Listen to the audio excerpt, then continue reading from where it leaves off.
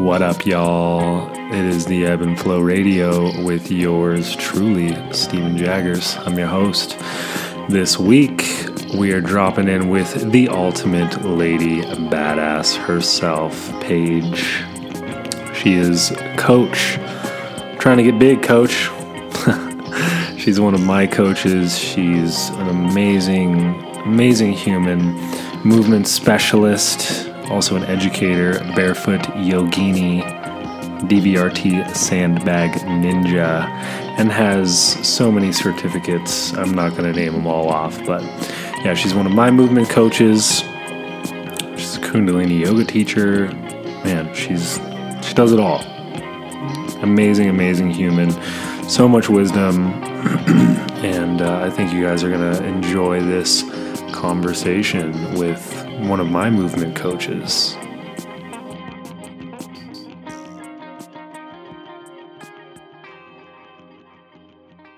We got Ultimate Lady Badass here. Woohoo! Thank you for just kicking my ass and putting me through a nice... As I smell my armpit. Yeah, it was a good workout today. Was not really. We've had better, but, you know. Sometimes it's really hard to stay on task. That's so true, yeah. Like, honestly, when Andrew didn't come on Friday, the last week, I was in such good flow that I, recorded some of the stuff that I was doing, and it had been a while since I'd, felt that way. But then sometimes we get involved in our philosophical, esoteric conversations, and then I'm I'm just, going with that instead of, okay, I need to do, 4 sets of, 10 deadlifts. We need to get this done, not in 20 minutes, but in 10 maybe. That's so true. I know, the more philosophic we get, the more out of body we get, and then we just get in this mode of deep thinking instead of and it's supposed to be a physical hour. It is, yeah. It is. So we gotta stay on track there. Okay. But I mean that is interesting. How do we bridge the two between? Is there a bridge between those? Yes. Is that yoga? Or is that what? I don't think the word yoga has to be used. Because for me, it's yoga can also mean meditation, right? What is meditation? Meditation, number one, we all should know. If you don't know, it's not to clear your mind of nothing. It's not to do nothing, right? It's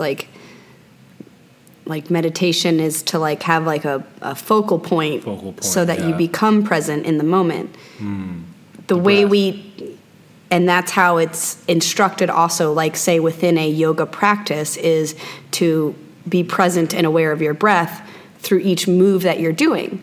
So yoga is a meditation, or to do yoga is to be meditative. I mean, I think that's how I see it. Yeah. Well, it is to yoke, it is to connect, and connecting through that focal point, connecting breath with movement.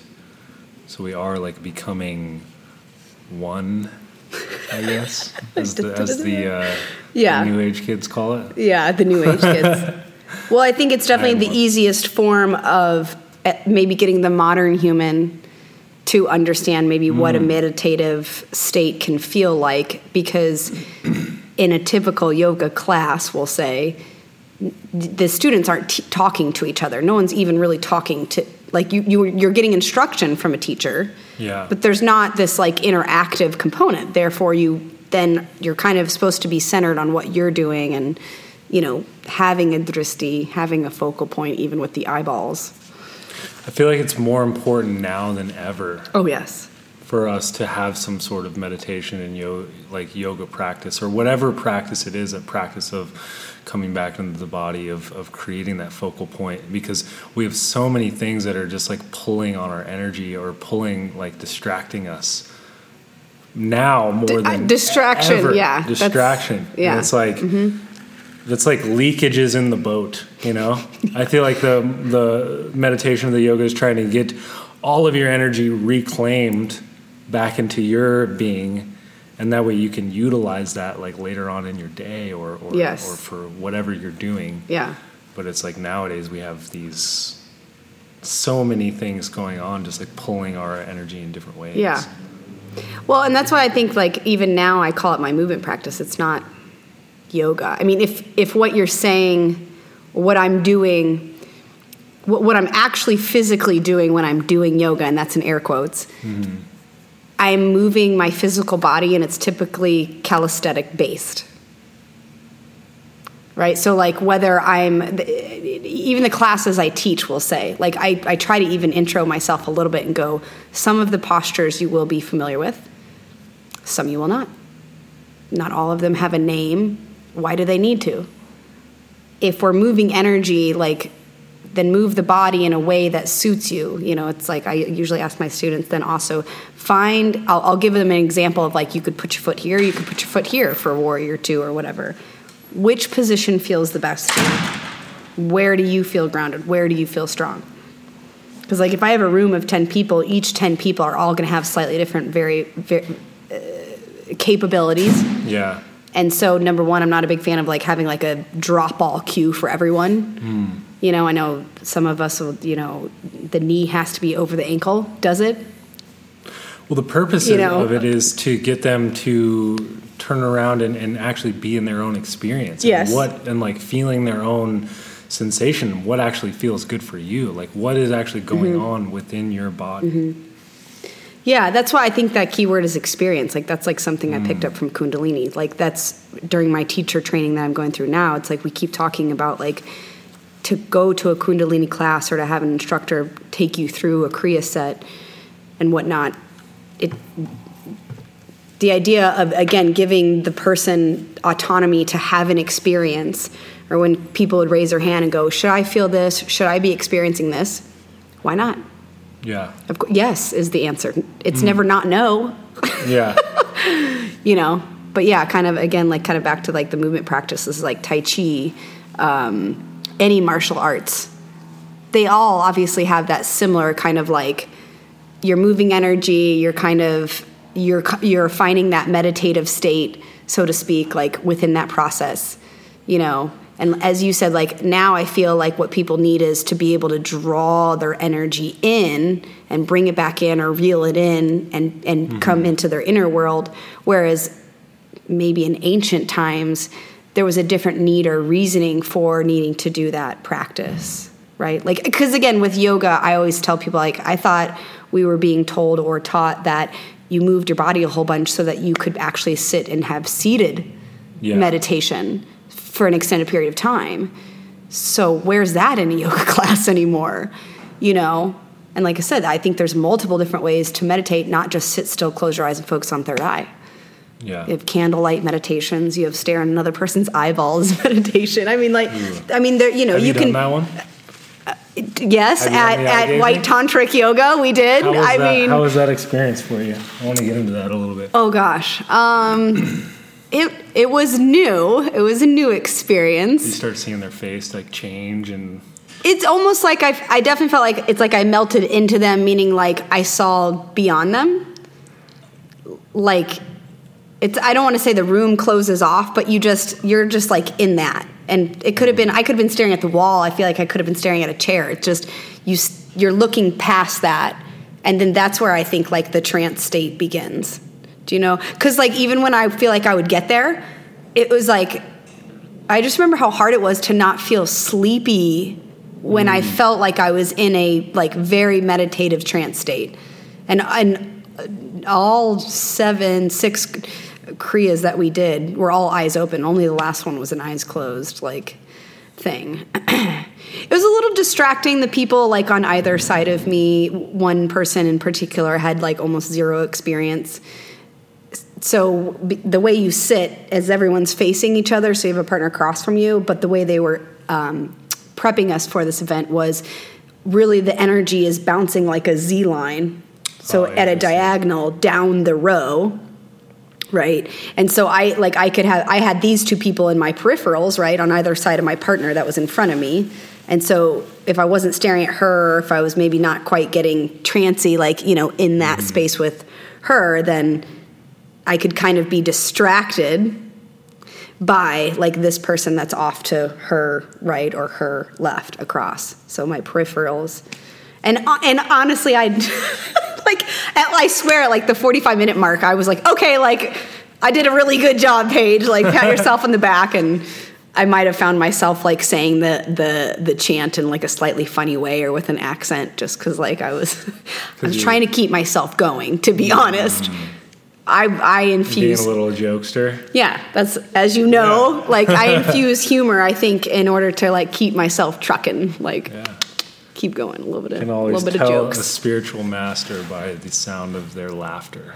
Oh, really? Yeah. I've not heard that before. I'm just kidding. That's a joke. That was evil. Did you know there is such a thing as laughter yoga? Yes. Laughter is absolutely one of the most healing things, I think. Have you ever taken like a laughter yoga class? I have. And it's weird and painful and also cathartic. Very cathartic, I think. And, you realize how much... Like, even just forcing the laughter out, like, causes you to laugh. Yes. Because you're, like, forcing it out, but then you're like, this is stupid. But then you're, like, laughing at the other person that's doing the exact same thing. And you're all then doing it. It's a fucking giggle. Very, very psychedelic in itself.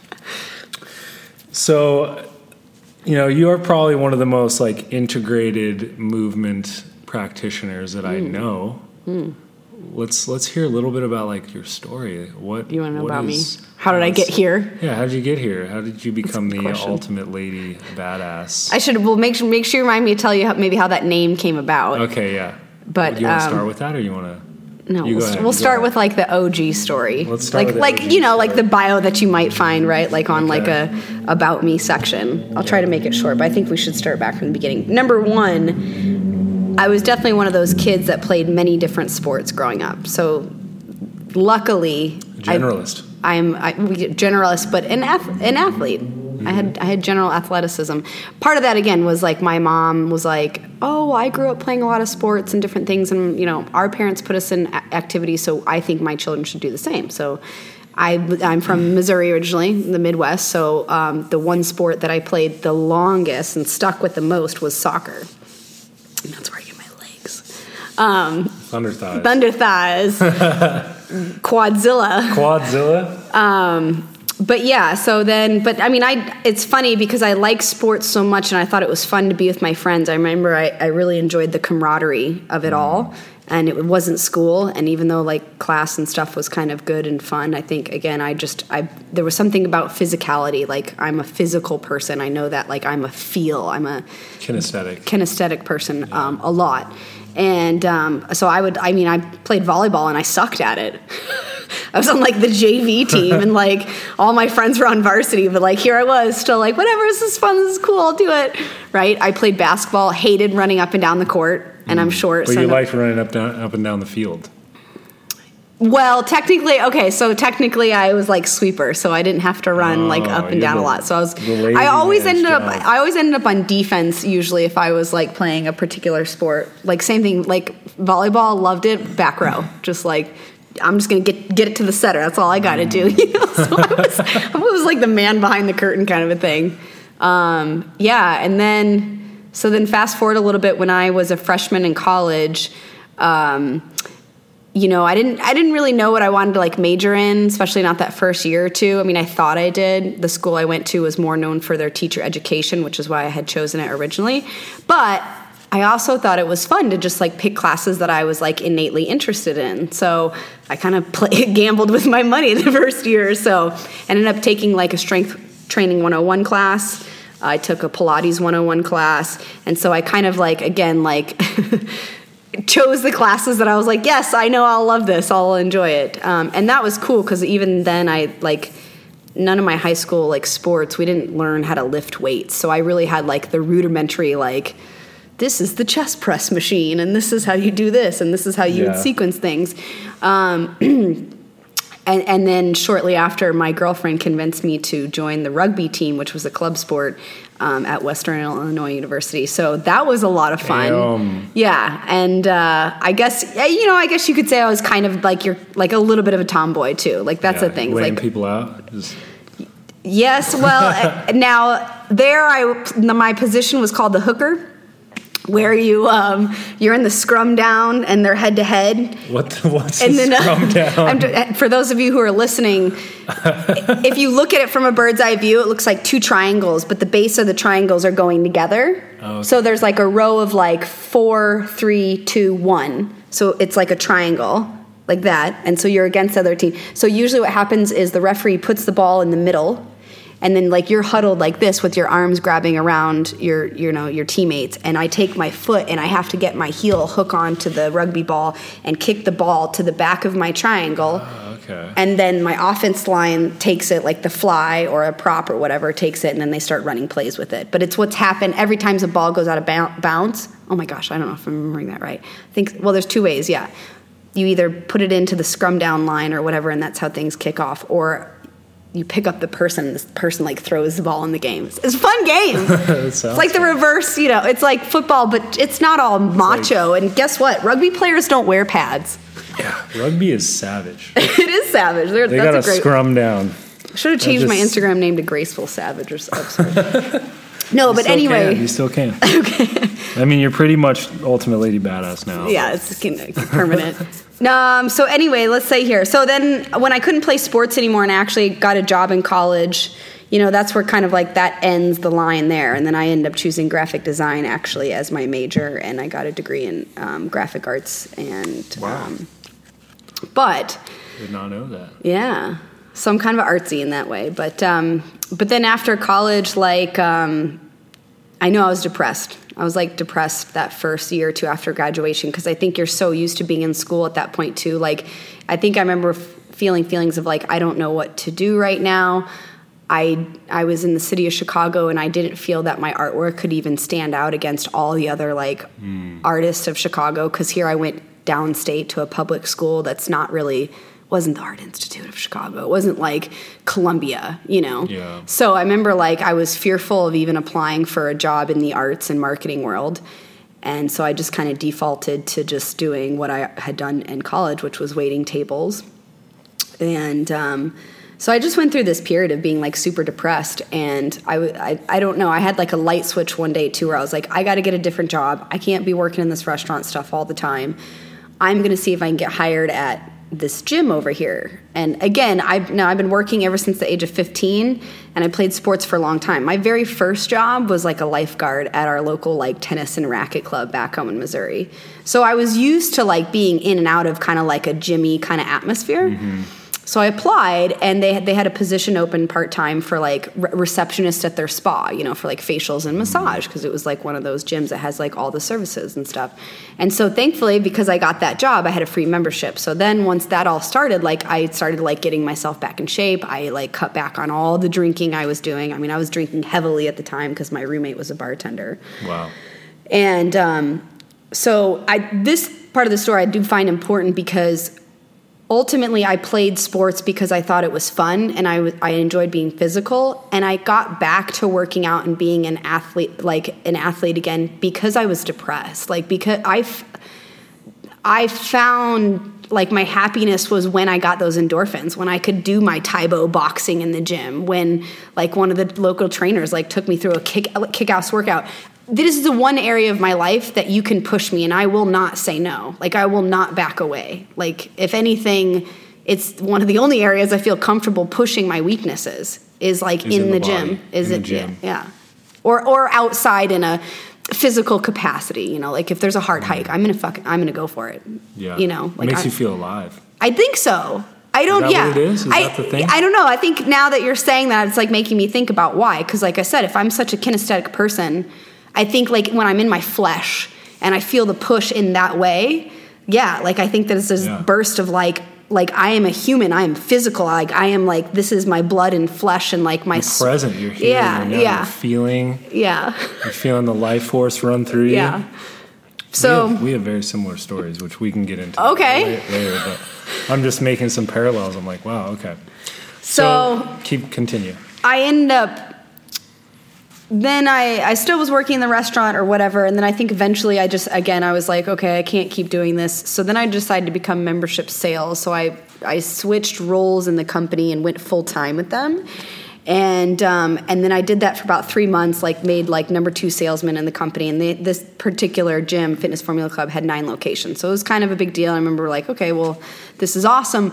But I wasn't making like as much money like compared to waiting tables. But in sales, you weren't making that much? I would really, honestly, I could tell you that at that point in time, I was working just as many hours, if not more, when I was in the restaurant industry and making barely about the same amount of money. Because I worked more fine dining. So it was like, it's not like I'm not just a cocktail waitress at a bar. Yeah. I was like 4-star restaurant, like serving steaks, having a back waiter, like pouring, $100 bottles of wine. That's where you can make good money. Yeah. But anyway, it was a lot and it was tough. But my girlfriend called me and she was like, I just took a job out in Arizona.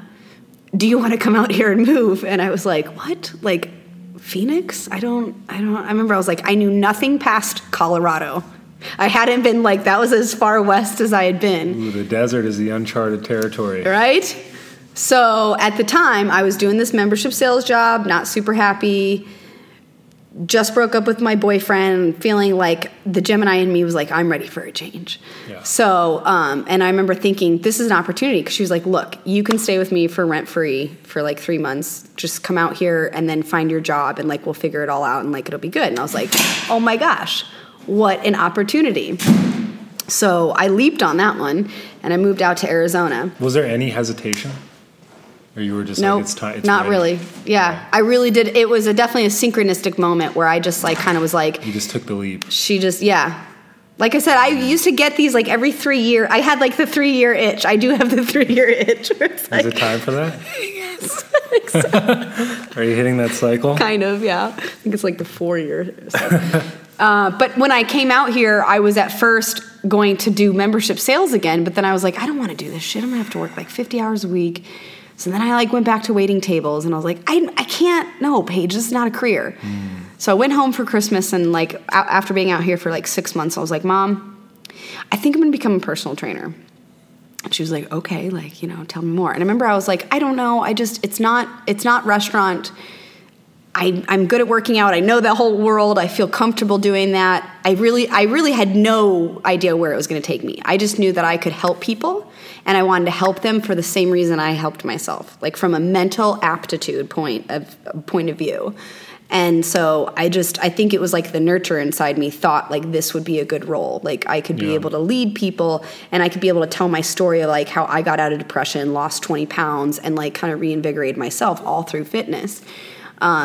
The nice thing about moving to Arizona is that I fell in love with being in the outdoors. I mean, I had been living in Chicago probably for only like 2 years, but prior to that, I was kind of like in a very small country town that just wasn't, I mean, Missouri there's a lot of exploration, but like, I mean, the desert, like I fell in love. I fell in love with the ability to go hiking any day, most every day, we're so middle of the here. City. What's that? I would say we're so blessed here. Yes. It is a beautiful place. Like, I don't think I'm not, maybe I am saying that because I've lived here now for 8 years, but I mean, there's definitely something special about it. And I think, again, like Sedona and the crystal quartz and the desert, I don't know, it's just something special. But so long story short, I decided to get my degree as a personal trainer, or my certificate. It was a 6-month program. I was able to go to classes during the day and still work in the restaurant at night. So I paid my way through that. And then when I graduated, I got a job down in the East Valley in Gilbert, Arizona at a place called Functional Fitness. And I really they're the ones that really kind of set the par for me in terms of like opening the doors to other people to be looking into and reading from and learning from. So like at that time in 2012, I guess it would have been 2011, functional fitness was kind of that. It was just barely getting scratched. Exactly. It was becoming a buzzword. And the name of their gym was Functional Fitness, but they spelled it with a K, not a C. And they called it Funk Fit for short. Like Funky Fit. Yeah. So I was learning about Mike Boyle, who's a strength coach on the East Coast. I was all the presenters that ever presented at Perform Better. Charles Poliquin, Pavel from the Kettlebells, I mean, some of the, like, kettlebells was, like, all new to me at that time. I didn't even learn about that stuff in my personal training course. I think we barely, like... Yeah, you barely scratched the Yeah, because, they're teaching you classic principles, which a lot of it was what I learned in my Strength 101, like, back in college. And then just other things, like nutritional stuff, and then, like, how to take someone's, like, blood pressure and, like, things like this. But, so I learned a lot in that first 3 years. Like those two guys that run that gym, which if you're out in Gilbert, I would totally recommend going to. They're awesome. But they gave me that foundation of like who to follow, who to go after, and and that was when I, ultimately discovered the sandbag. And that then can bring us back to why my name is Ultimate Lady Badass. So back then I fell in love with the kettlebell for the flows. Yeah. I thought it was so freaking cool that I could like do 6-7 different moves, or even just do like 5 cleans, 5 squats, and like it was all the same bell. Like that was a novel concept for me. But the flows, I think also because it felt like yoga a little bit. Dynamic movement. Yeah, dynamic movement. You could move around, all that stuff. Well then, Josh Henkin from Ultimate Sandbag, who is from Scottsdale, Arizona, like we had a whole bunch of bags, and he had come and he'd done his like level 1 cert at my gym, and I was like, oh, this is totally neat. It goes right with the kettlebell. Almost everything you can do with the kettlebell, you can do with this bag, and yet if I pick up this bag and try to do it the same weight I did with the kettlebell, I couldn't do it. And it was humbling as fuck, and of course that made me want more, right?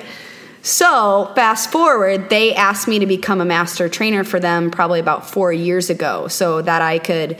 And if people want to learn from me, they want to learn how to use the Ultimate Sandbag, I'm kind of like the local representative for the Arizona area. And so that was totally cool, because I remember thinking like, yes, I want to be a leader of education, and oh my gosh, how exciting it would be to like travel throughout the, state of Arizona, or maybe somewhere else in the United States, and like teach people about this awesome tool that can like help them do all these awesome things. And so it was right around the time that I had kind of decided I didn't really want my LLC anymore. And I was talking to my best friend, Carrie, and I was like, well, I can't have Infinity Health as that was my Instagram handle before. Like Infinity Health? Yes, and because that was the name of my LLC, was Infinity Health Coaching, or Infinity Health Coach. Coach, because I think the other one was taken.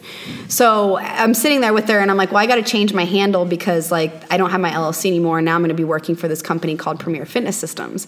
And so she was the one that, I don't know where, Ultimate Sandbag, and then Carrie was really the one that was like Ultimate Lady Badass. I think I said like lady, woman, female, like we were just doing like buzzwords, You were just in that flow state, just throwing words out. Yeah. So eventually we just kind of connected all three: Ultimate Lady Badass. I mean, she probably said I was a ninja. Yeah, like all that. Just flow state words and put it all together, and that's how it came. So, is that still your favorite tool? Pretty much. Yeah. I like, in essence, nothing I think can compare to it in the gym, because there's so many different handles on it. So there's so many different ways that you can hold it. Right. Yeah. And then then within one bag, you have a variety, dynamic movements that you can perform. And then you can challenge yourself in a multitude of different ways without ever having to have 2 of them. But even if you had 2, I mean, you could probably make up 50 workouts, and neither one of them would look the same. None of them would look the same. So yeah, that's kind of my favorite tool. And did you know, Stephen, that they have water filler bags? Oh, I've seen those, the hydro bags. So I've seen the Bulgarian bag. Well, and that's a little different, because again, a Bulgarian bag kind of has its own sort of protocol sort of thing, right? Because it's just that U shape. But I'm just saying that with this, if you were to go traveling, you could bring the shell and then just wait to fill up. Because it's much like your Camelback, where you just screw the top off, fill it up with water, and then that goes inside the shell, and now you have an implement that's really hard, because that's really heavy. Yeah. Like dead weight, like trying to lift a body or something. It's completely different than like steel. And I think that's so. It's moving around. Yes, so that's what's interesting, is the implement itself is unstable. So it's that's why I said a 25-pound sandbag is not the same as a 25-pound of steel, like you said. The pound of steel is fixed. I know where it is in space when I'm holding on to it and what to do with it. But now I have this implement that's like shifty, movie. So like it's not just 25 pounds. I mean, it's an unstable instrument. So people want to do training, let's say like standing on a Bosu ball or balance on the stability ball and like do an overhead press, and you see them like shaking all over the place, and everyone's like, oh, it's so great for stability training. I want to get into this whole stability versus mobility.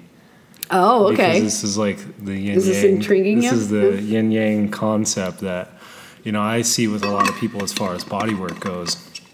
And a lot of people developing, like the body developing its own form of stability via like what people would call knots or people would call like trigger points. Right. So my theory is that that's the body's way of creating stability in certain joints to like hold shit in place. So especially, okay, so we'll give an example of like the shoulder. Everybody feels like they got those knots in the back of their rhomboids or traps or whatever it is, So why is the body fucking creating that to begin with? Well, I think it is for what you said. Is it scapular stability or shoulder stability? The body craves stability. The body is smart as shit. Yes. And it does everything for a reason. Yes. And if you're not giving it the proper stabilization, it will figure out its own way to do that. So what I say, what you're finding is you're finding a protection mechanism. Exactly. You as a therapist can find the points that the body has created its own method of stabilization, which a lot of times is an improper stabilization, which is why it becomes uncomfortable and hard to deal with. If you were stabilizing in the proper way or the way the body was kind of quote unquote designed to, I don't think you would need as much of the body work. Oh, 100%. So, and a lot of the times the body work can make it worse too, because most people want to go and get those densifications like hammered out or like just cleared out. Just when it's rip it out of there for just me. Just stick your elbow in my soul and perform an exorcism and all of my chakras will be aligned. That's when you know that person needs yin yoga and not like... We'll have to get into yin too. Yeah, because what ends up happening is then you can remove their only point of stability or the only way the body's been able to figure that out, and then they can walk out of your room, so to speak, not stable at all, and it might feel good for about an hour or two, but their body might just go right back to where it was. Oh, it's probably going to create it it's going to create it over again. Or they'll pull something or get an injury because you have restructured them, and now if they go to do the same thing that they were once doing with this insufficient stabilization technique, then all of a sudden when they go to do that same thing again, they're like, oh, I can't believe I pulled my back out picking up that pencil. Yeah. Your body just didn't know what to do. Like, it's silly because the pencil weighs nothing, but like you moved in such a way that your body was like, well, we don't know what to do with this. So you're right. Like, it's a protection mechanism. It's a way to... Because no matter what, you're going to keep moving forward in life because your brain is in charge sometimes. So, like, how many people out there, raise your hand right now, you're in pain or something doesn't feel quite right, but you push through that anyway because your ego is like, no, I'm going to do this thing. Yeah. Like, like, I don't know how many runners would be like, oh, well, mile 3, my knee really hurts, but, like, I ran 5 today. It's like, what are you fucking, like, are you mad? Like, yes. And adrenaline are just pushing through. That They're too. addicted to those endogenous chemicals. Yes. Oh, yeah. Yeah, we both are. And that's okay. Like, I mean, and essentially that's like what I would even call like somewhat of an okay addiction. Like, there's certain foods you eat that cause the same hormone response as laughter, as hanging out with friends, having a good time. Chocolate is definitely one of them. Well, they say that about cheese, and I do think like the alkaline whatever in the chocolate. But it's like, well, so no, what are you going to do now? You're going to tell me that food is bad for me because you're saying that it's like addictive or that it's causing these same chemical responses in my body? No, you're a human. Like, you need food. Know that, like, I mean, I don't know what I want to say to that. Just like it's okay to receive pleasure. How about that? It's like maybe when that gets to be too much, right? Like, this is what I tell like Andrew or my friends all the time. Everything in moderation. Variety is the spice of life. Like, I think sometimes if you have too much of one thing, that's where we get astrayed, right? So if I eat like 100%, the body likes variety. Within movement, within food, within experience. And that's the thing where we go back to mobility versus stability. Oh yeah, that's so back too much stability, too much choosing of one thing over and over and over again is going to create a lack of like variety or mobility, or does that make sense? Kind of, or how else could we word that perhaps? Well, because it's like you choose one, especially with movement, you do one movement over and over and over and over again. Perhaps you're trying to get stable in this one way, or strong, or whatever you want to call it. Then it's like you start to develop a repetitive stress injury. Yeah. From that, when really it's like, okay. Or you could just do a bunch of different movements all the time, and then where's the line with that too? Because are you going to see any progress in a certain goal? I feel like for me, it's always like this is how we were kind of talking about social media before too, and how everyone sometimes wants to be like an asshole and get on your shit and call you out and like whatever, people want to be that way. It's like there's intention behind everything. So know your intention about what you're doing and then proceed for it. If I'm trying to get better at pull-ups, the only way I'm going to get better at pull-ups is I need to do pull-ups. Like you just said, if you want to get good at this one thing or you want to get stronger, you do need to practice it. But there are accessory things that you can do to lend to you getting better at that pull-up or getting it faster, let's say.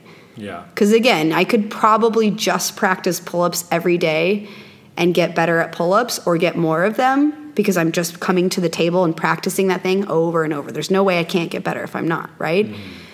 But I might be using my upper traps and shrugging and like compensating, although it visually looks like I'm getting the pull-up. Yeah. Whether or not I'm doing it efficiently is another question. So then what are the other accessory things I could be doing to help build my proficiency or efficiency within that movement? Right? So again, another examples are always like you said before, repetitive stress. So you can say, you can extrapolate a bodybuilder or an Olympic weightlifter. They tend to do the same thing over and over because their sport specifically says, what is a power lifter meant to do? Lift as much weight as fast as possibly they can.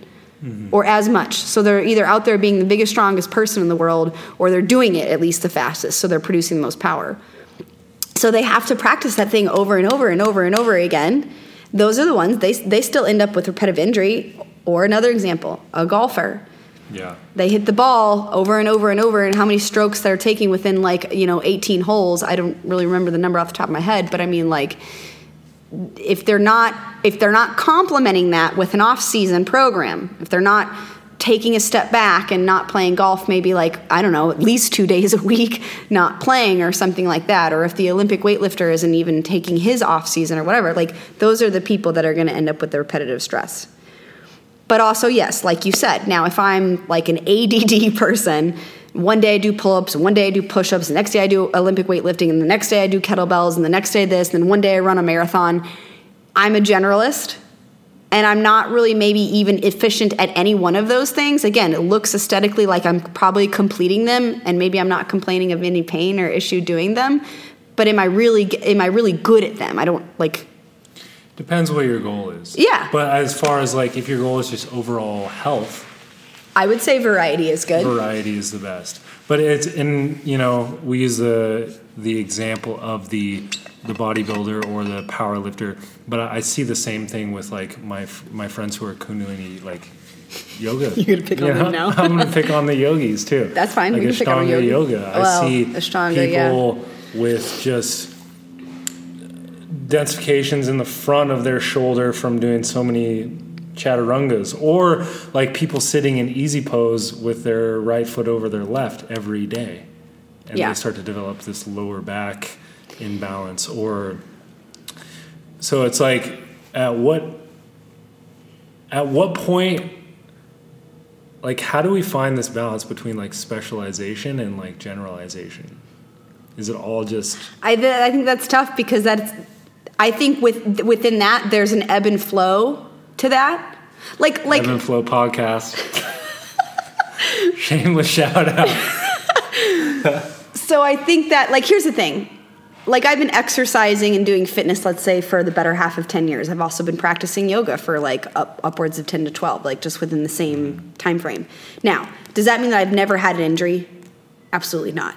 Yeah. You know, and injury is just like what I would call like just a mistake that happened somewhere along the lines because maybe my ego got in the way or just because I just wasn't attuned to doing it precisely perfected.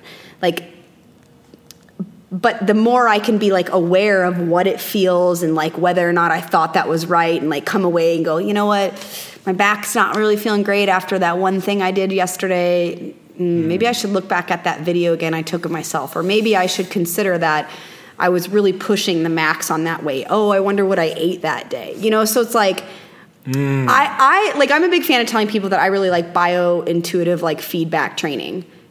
It is hard for me personally to stick to a program. Like if you were to be like, Paige, okay, you're going to get 5 pull-ups by the end of summer. I don't know if I would do well because like sometimes I'm going, oh gosh, I didn't get a lot of sleep last night and I definitely feel really tired today. Maybe it would not be good for me to do like an anaerobic based workout because I just don't have that energy or that stamina. Now, could I do like 5 sets of deadlifts? Yeah, I think so. I think I can produce those kinds of hormones and do like, that's a lower heart rate anyway, like a heavy lift. Maybe I'm using heavy, not in the right word, but just like doing like 85% of my 1 rep max and doing like a set of 5 by 5, like 5 reps for 5 sets. That's not going to kill me. It doesn't matter that I'm like tired. And then I like, maybe that's all I do. But you're not pushing yourself. Yeah, I'm not trying to set a PR, in other words. And I'm also not trying to do something that's getting my heart rate beyond my zone 4.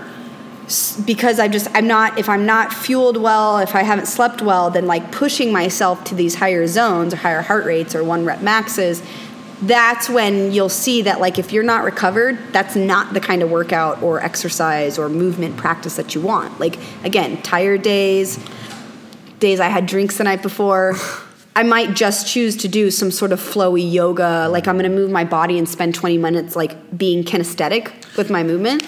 So you're kind of saying that the most important thing is to know where you're at. Yeah. And like tune in to your own body. Yeah. Figure out where you are on the scale. Yeah. Between like, oh, have I been specializing in this one thing for too long?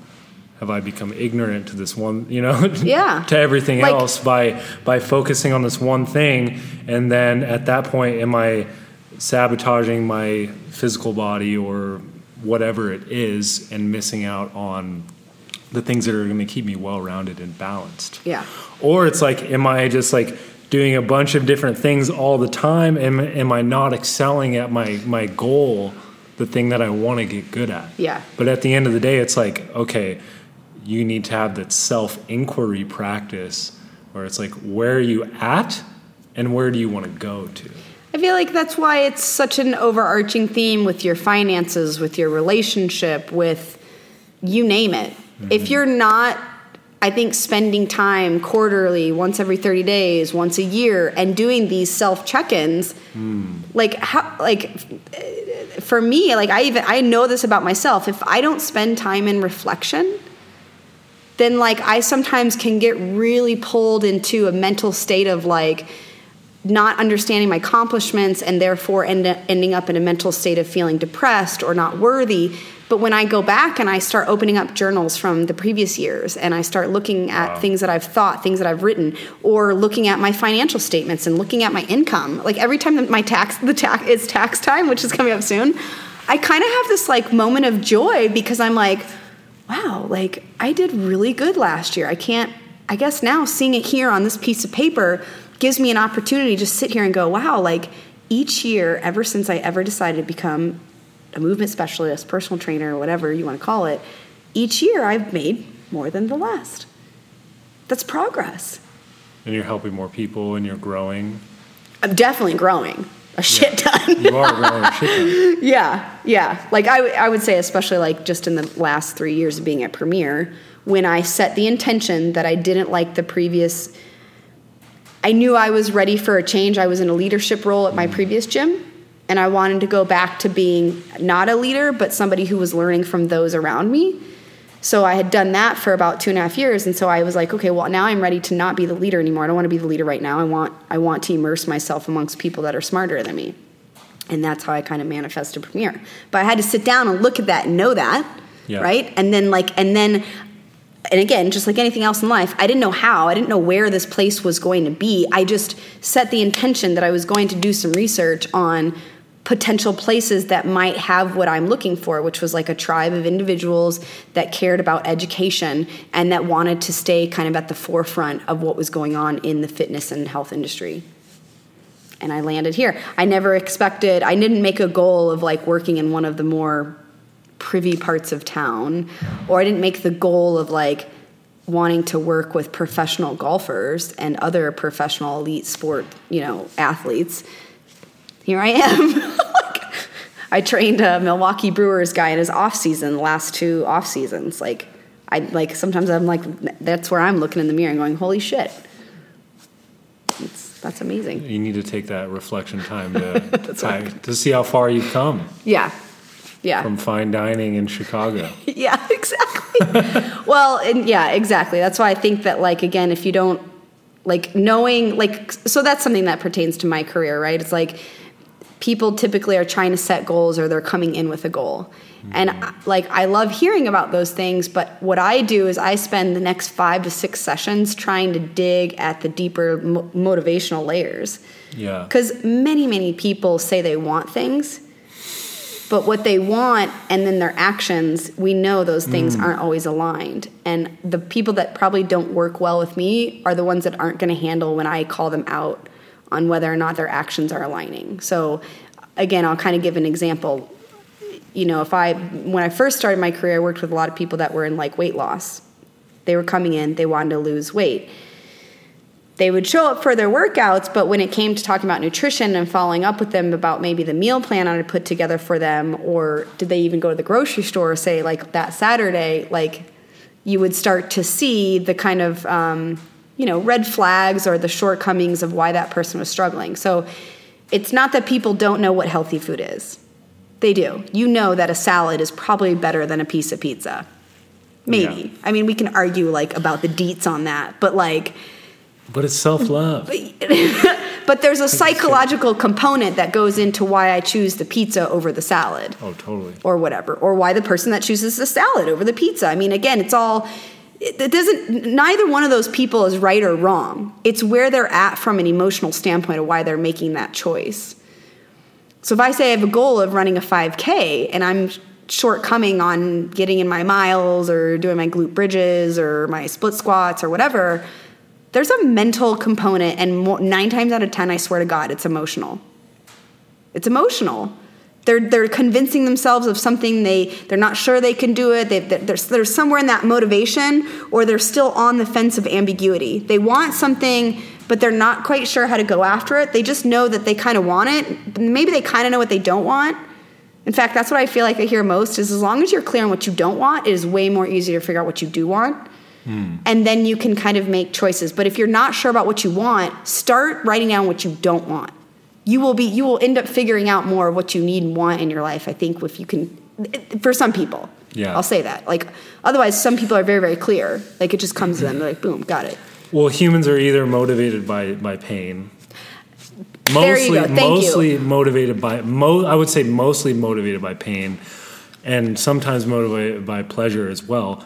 But to make a change in someone's life, it's when the pain has to outweigh the pleasure. Well, usually when someone makes a change in their life, they're experiencing a significant amount of pain. Mm-hmm. Usually right. People won't make a change until they've like hit this threshold of pain. They're like, fuck, I have no choice but to make this change. Hence needing to go down to that bottom point. My life is going pretty well right now. Like comfort zone. I think that, I'd like to be over there. Like that would feel good if I was at this place. But I'm like, I feel okay right here. There's not as much motivation besides like, oh shit, I'm at my rock bottom. Like I do not like what I'm doing right now with my life. Like I need to go be a personal trainer. You were motivated by pain, probably. Yeah, I guess so. Was I? I just knew that I needed to change. Yeah. Hence, I forgot where we were going with that. But. Pain as a motivator, people making goals. Why don't people get to their goals? Yeah.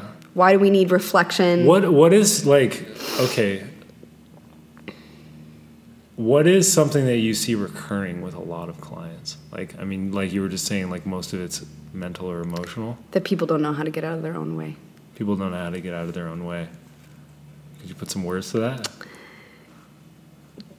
I think I can see, because I don't like to talk to people about what they do for work. You know, I definitely am more of like, when we're in our sessions and dialoguing, like a lot of it has more to do with like personal life and family and things like that. And you can start to see where people are kind of like, it's a reoccurring theme that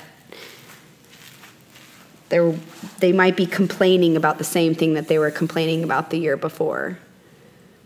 And even though you might have like tried to like, I don't want to say give them advice, because like we know that sometimes not everyone just needs, sometimes people just want people to listen or be valid, and that's fine.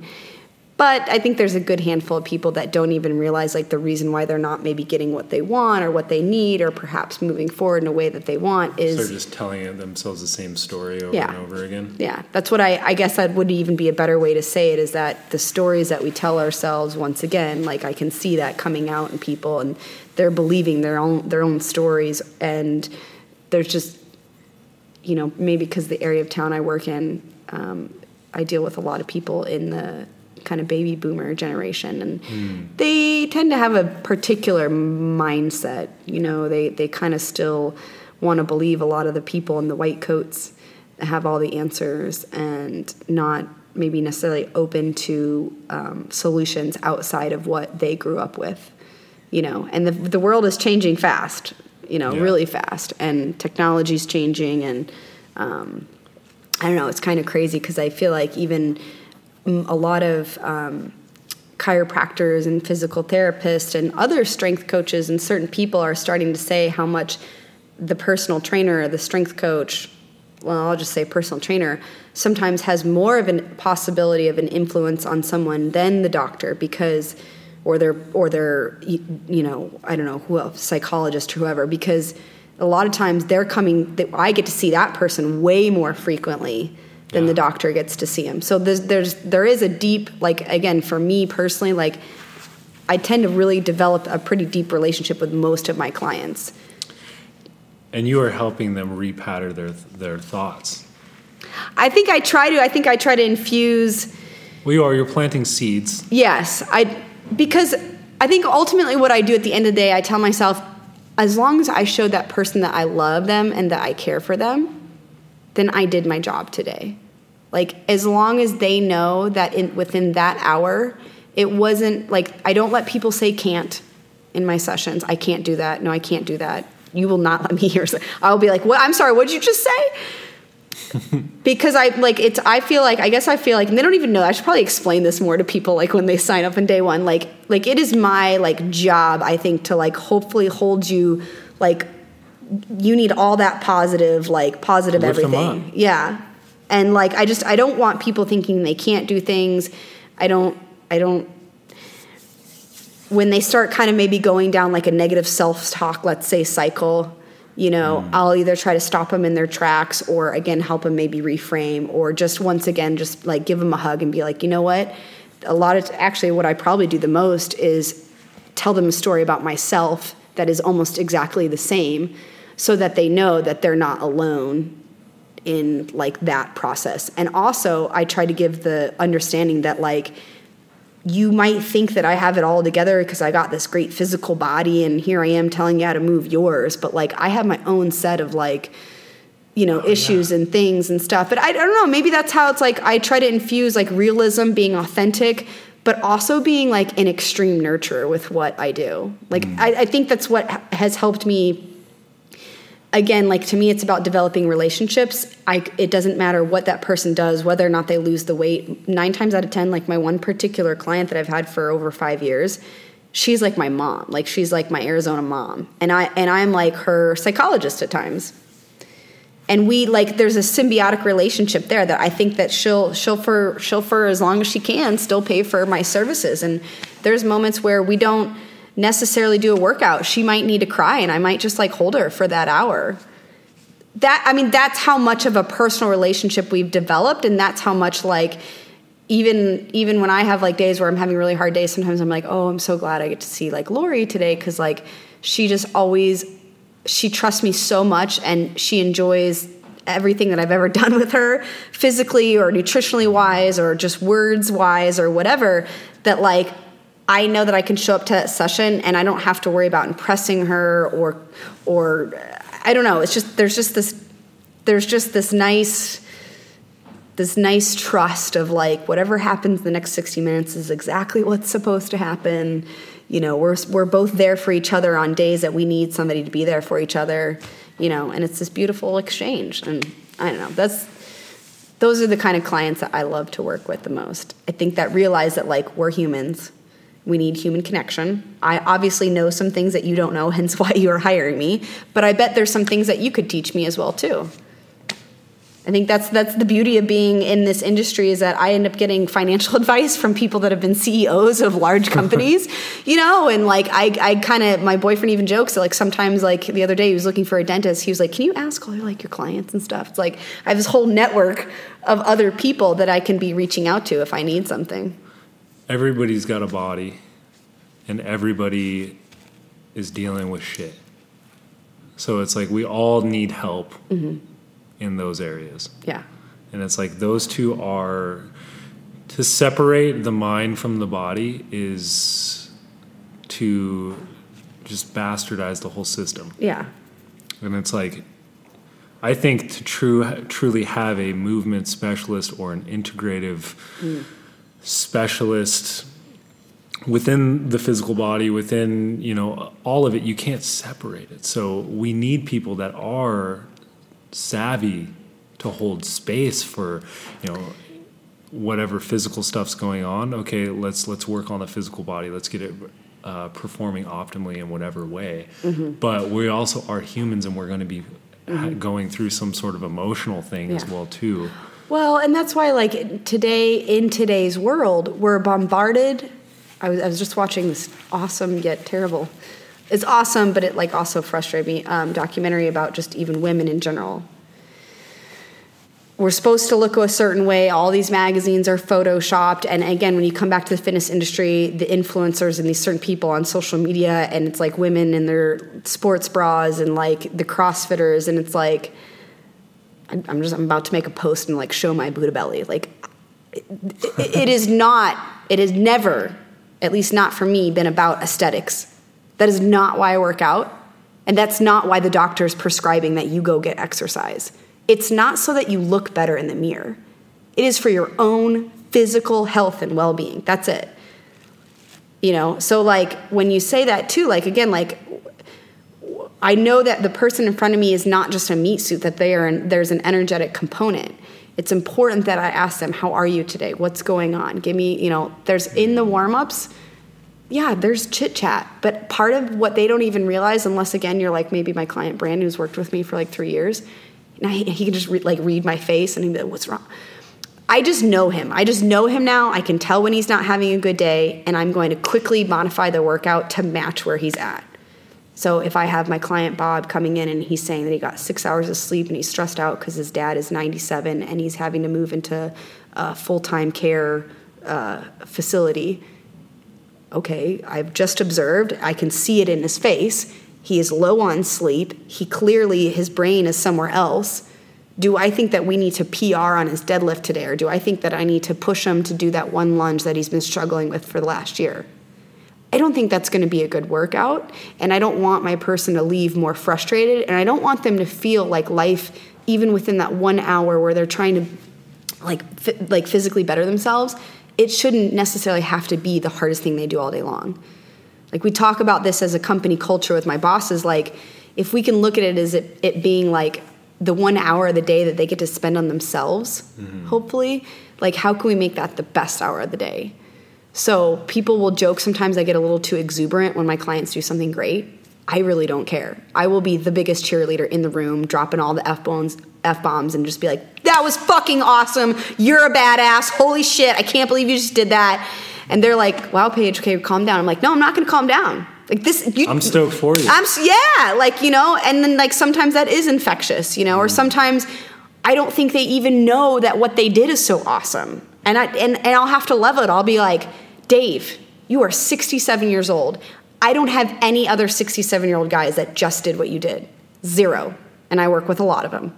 Most of my men are in their 60s, or something like that. Or like, even some of the older ladies I have, I'll be like, if we lined up 10 women in the same age as you, just randomly pulled them from the crowd, you would be in the top 10 percentile. People don't know this sometimes, they don't know.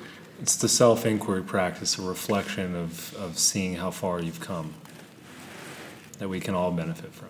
Yes. So let's get to maybe the last section here. What's the last section?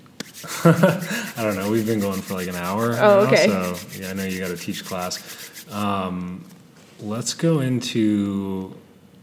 Let's do like Ultimate Lady Badass's top practices. Oh God. For an optimal life. Should we do 5? 5. 5 daily practices. Okay. Get your fucking sleep. Sleep. Huge, man. Huge.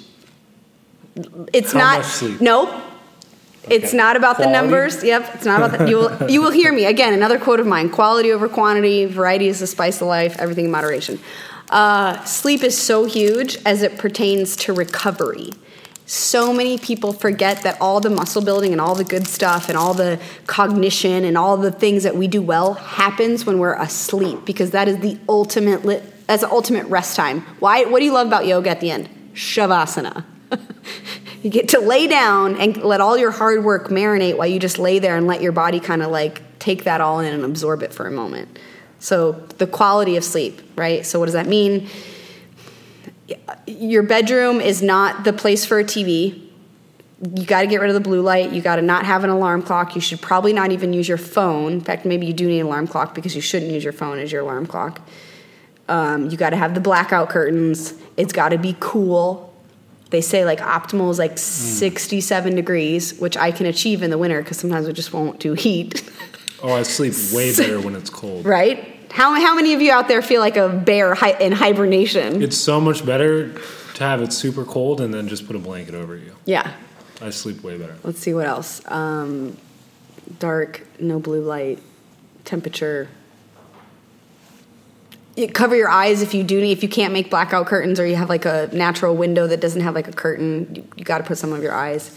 I mean, the biggest thing is that we live in a world where we have lights on all the time. We have screens in front of us. That means that your body thinks that like it's daylight out way more often than it is, right? Yeah, we're getting the blue light from all the screens, all of the lights. They're, All of the lights. I just want to sing that Kanye West song.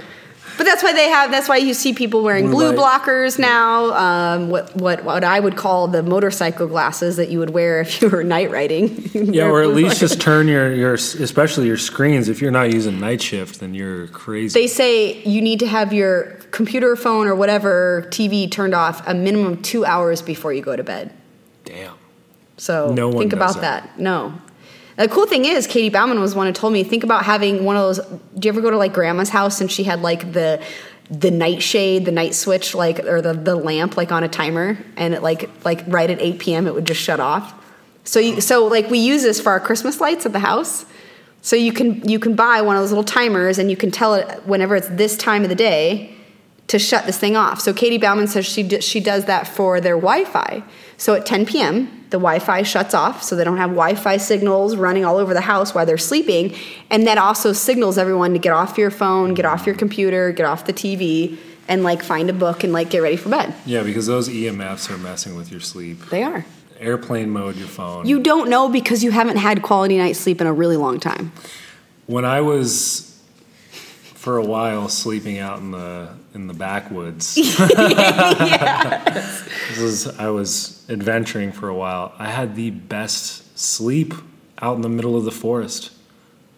And like you might be getting grounding, right? You might be getting like the good electromagnetic waves from the earth. 100%. You don't realize it because we live in this world where we're constantly being bombarded with all sorts of electromagnetic frequencies, lights, all these things. But if you go and do a reset for a week out in the middle of the forest, you will notice a significant difference. You don't know until you have had that contrast. Exactly. Okay. What's the second thing? Sleep, recovery. That's the same thing. You have to move your body like every day. Like it's non-negotiable. Movement's life. Okay, but like with that said, like again, I know I've used the words exercise or workout. I'm trying not to use those words because like it's more like how much more time can you spend moving or even changing your posture. So even if you have to sit for an extended period of time, can you vary the way that you're sitting? And again, it's another good thing from Katie Bauman. It's like if you're on the floor with your laptop, you can come up with at least 10 different positions to still be on your computer, so long as you're just not sitting in the chair for the last 2-3 hours or whatever, however long you have to be on there. So I'm a big fan of just like, just like in yoga, just change your posture, change your shape, and you can keep doing probably what you're doing if you have to be like at a fixed place. Instead of like limiting yourself to an hour workout a day, it's better to turn your life into a movement practice. I would say that, yes, because more people are going to be hard-pressed to find an additional hour in the day to go to a gym, but you can find those pockets of time within your day to still have a movement snack. Nom, nom, nom, nom, nom. Nom, nom, nom. So move your body, move well, move often. What's that quote? Move well, move often. It sounds like that's pretty good right there. Yeah, we'll just cut it there. Yeah. How else to be badass? Be authentic. Like, I think like that is like be raw, be authentic. That's how I am a badass. I've pretty much thankfully been able to work for people that like literally allow me to be exactly who I am. I do not have to change it for anybody. It doesn't rub everybody the right way, but I'm also not trying to appease everyone. I've lost clients because they didn't like my personality, and I'm okay with that. That's a good thing. You shouldn't be trying to please everybody. I'm not. Polarization is good. Yeah. It means you're doing something in the world. Yeah. Yeah. So be yourself. Don't be afraid to be yourself. So even if that seems very like off the cuff or nobody else is doing it, people will like you because that looks unique typically. Or at least you'll find the 2 or 3 other people that think it's badass even if nobody else does. It's like, again, I'll post shit on like a social media thinking that like this isn't really that interesting. And 600 people are like, oh my God. Like, what? Okay, that's cool. Sure. Right on. Just put the stuff out that you think is dope, that aligns with you. And that's what you said before. You said something about not sure if you knew what to do with your IG, and I was going to tell you that I actually had to fill out a little questionnaire. I was featured in Voyager magazine, and they asked me all these things like, when did you first get on Instagram? Why did you join? And I like remember my first thought was like, I've never contemplated these questions. That's good. So I had to think about it, and all I could say was like, I liked Instagram because it had filters, like for photography. So from an art standpoint, that's what it was in the beginning. That's what it was. And then when they started asking like, how do you get clients and how many, what's your audience like and what is your audience like your post the most? And I was like, I don't know, because I post when I feel inspired. Each one of my posts has a moment in time where I felt pretty authentic with like, I was like, oh, this is cool. I want to mention this. And I knew kind of for the most part what I wanted my copy or caption to be. Like some of the ones that I would even say probably didn't do that well, I was like trying way too hard. Like way too hard.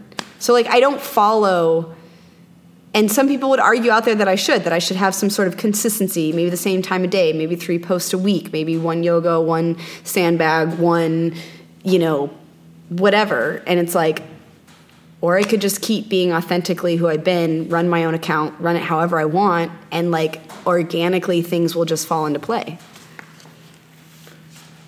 Those 3 things. Authenticity.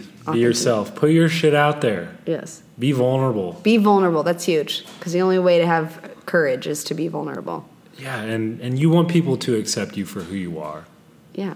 Because so many days is people are appearing to be someone else and being an imposter. And how much, like, stress does that cause? Oh, my God. Like, if you are having to fit into all these other boxes. I can speak from experience that I am no different than you out there, this person listening. That, like, I've dealt with the same stuff where some of my worst days were me just, like, consumed by whether or not like people accepted me or wanted me or whatever. And like, I realized how many times I meet somebody like, back when I was going to my women's circle a lot, so many people would come up to me like, I love this about you. I love this. I love that. Or they'd say these really fucking nice things. And I would just be like, kind of like, wow, that's the perception.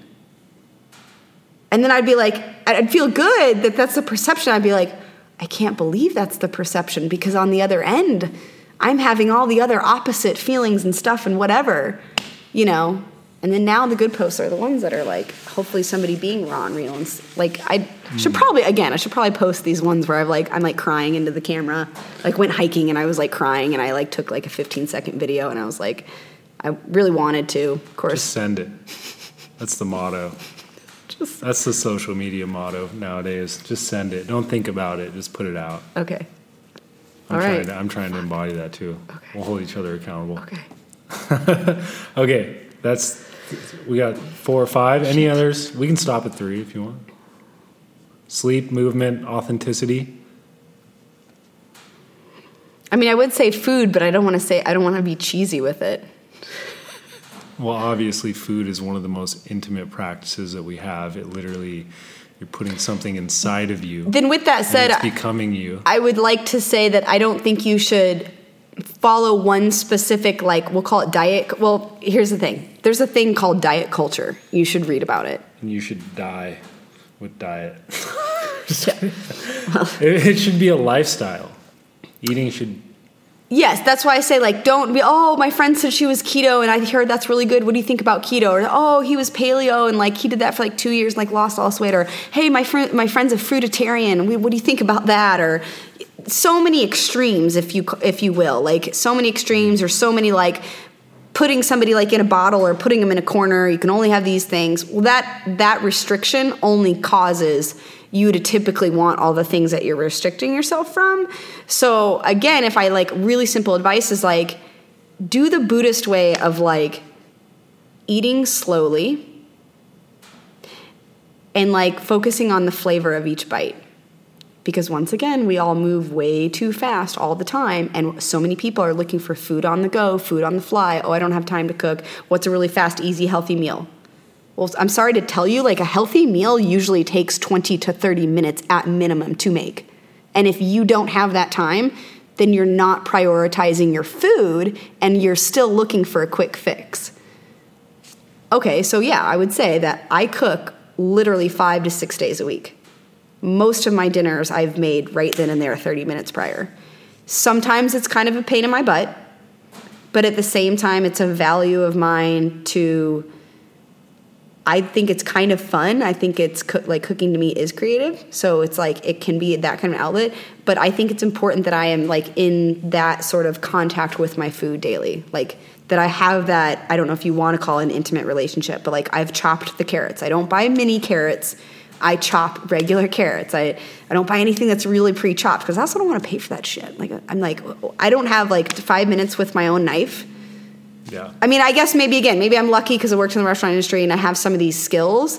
But like, if you don't have them, like, how can you also then make time to like, maybe that's a new goal of the new year of something. Learn how to use a knife. Like, don't say I'm going to eat. Like, don't say I'm going to lose weight. Don't say I'm going to eat better. Don't say I'm going to eat healthier. Why can't you make the goal of like, learn how to use a knife like a pro chef? You have now taken all the emotions out of like that statement of like, I need to lose weight. People should like me more when I'm skinnier, you know, whatever. You've reversed engineered it back to what's the low baseline. Like back when I was doing nutrition coaching, people didn't even know how to cook salmon. So when you would see the healthy menu I created, it's like, oh, okay, well, you're going to have salmon and asparagus tonight. Well, then it's like, well, how do you make the salmon?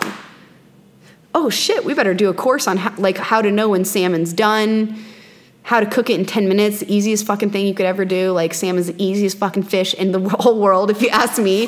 But yet I found people, like, they didn't know. And guess what? If they don't know how to do it, they're not going to do it. And that's what, again, would lead them to not get results. It's like, simplify. Go take a cooking class. Go watch a YouTube video. Go watch a Vimeo video on, like, how to hold the knife well. You know, how to just practice cutting carrots for the next 3 weeks in a row, every day or whatever. And then next thing you know how to cut carrots really well, and you know how to cut them 6 different ways, and then you know how to have carrots at least once a week, but each time you have them, it's just slightly different. Maybe this one's julienne, maybe this one's chopped. I mean, there's the variety is the spice of life. The art of ultimate lady badass cooking. Yeah. Need a cooking show. You should watch. I do. My girlfriend told me I should make a book. I'm like, I'm just doing my thing. I don't know. Do people want that? Do you guys want that? I don't know if you want that. A badass. Leave a comment in the on the IG. We'll make an IG post. Okay, the last way to be a badass: lift heavy weights. Lift heavy weights. Yeah. Push yourself. Yeah, I mean, I'm gonna put heavy in air quotes, but like, don't pussyfoot around with like a 12-pound dumbbell. Don't think, women, if you're listening, that if you pick up more than 25 pounds that you're going to look like that CrossFit yoked out girl on the TV, like that looks like a man. It doesn't work like that. I'm here to dispel the myth that if you actually pick up more than just a resistance band or you go to more than just your Pilates reformer class, your body will appreciate the newfound stability and adaptations it's creating. So lift heavy-ish at least once a week. Mine's 2 times a week. 2 times a week, lift heavy. Yeah, that's my... You heard it here first. Ultimate Lady Badass Paige. Yeah, Paige Fleischmann is the name. So yeah, that's her Instagram handle. You can find her on there. And maybe next time we'll drop in on some more movement snacks. But I just wanted to hear your story here first. So it was a pleasure. Thank you. It was awesome. Do you want to like promote anything? Oh, I have a course coming up on April 4th. It's a Saturday at 8 a.m. It's called DVRT Restoration, Dynamic Variable Resistance Training. That's with the Ultimate Sandbag. However, this course is not about a sandbag. The course I'm putting on is actually a correctives course, if you will, corrective exercise. And I still don't want to use that word. It's really a course in if I was a beginner and had never lifted weights, let's say, or again, a yogi that maybe is interested in adopting a strength practice, a strength and movement practice, where to begin? This would be like a beginner's 101 course to like kind of where to start and how to think about it in a progressive manner. So again, kind of relating a little bit more to yoga. It's like we know how to build sequences. We know how to kind of start here and then build up to this pyramid and then take people down. And it's like, that's kind of the same. That's kind of how strength training is. You're supposed to kind of be building up to this like meat and potatoes and then kind of like tearing away from that. And so that's why I like the word restoration is it's meant to be a little bit more like corrective exercise or maybe even the word rehab. But again, these aren't proper words, I think, that really articulate what you're going to learn from the course. So that's coming up. And I mean, there's going to be other badass shit in the future. Teaching yoga too? Oh, I teach. Yeah, well, yes. I'm currently teaching at Gallery Yoga on Thomas and 64th Street, the Walter Gallery, so to speak. So Wednesdays at 6 p.m. and that's a flow class, but very different than your regular flow. So you should probably come and check that out. I'm gonna go check it out. It's only $15. And I am going to be putting together like a sturdy shoulders program that people will be able to purchase in the future for like $29.99. So I know you're a big fan of hanging, so I want to get people to their ability to hang from a bar / do a pull-up or just to incorporate maybe pulling-based exercises to enhance their yoga practice or whatever else they're doing. Badass. So that'll be, actually I'm really hoping that'll be complete by the end of the summer. Oh yeah. I just need a lapel mic and things. Oh yeah, that'll happen. We'll make that happen. Cool. Well, that was a pleasure. Thank you. Over and out. Peace. If you enjoyed that show with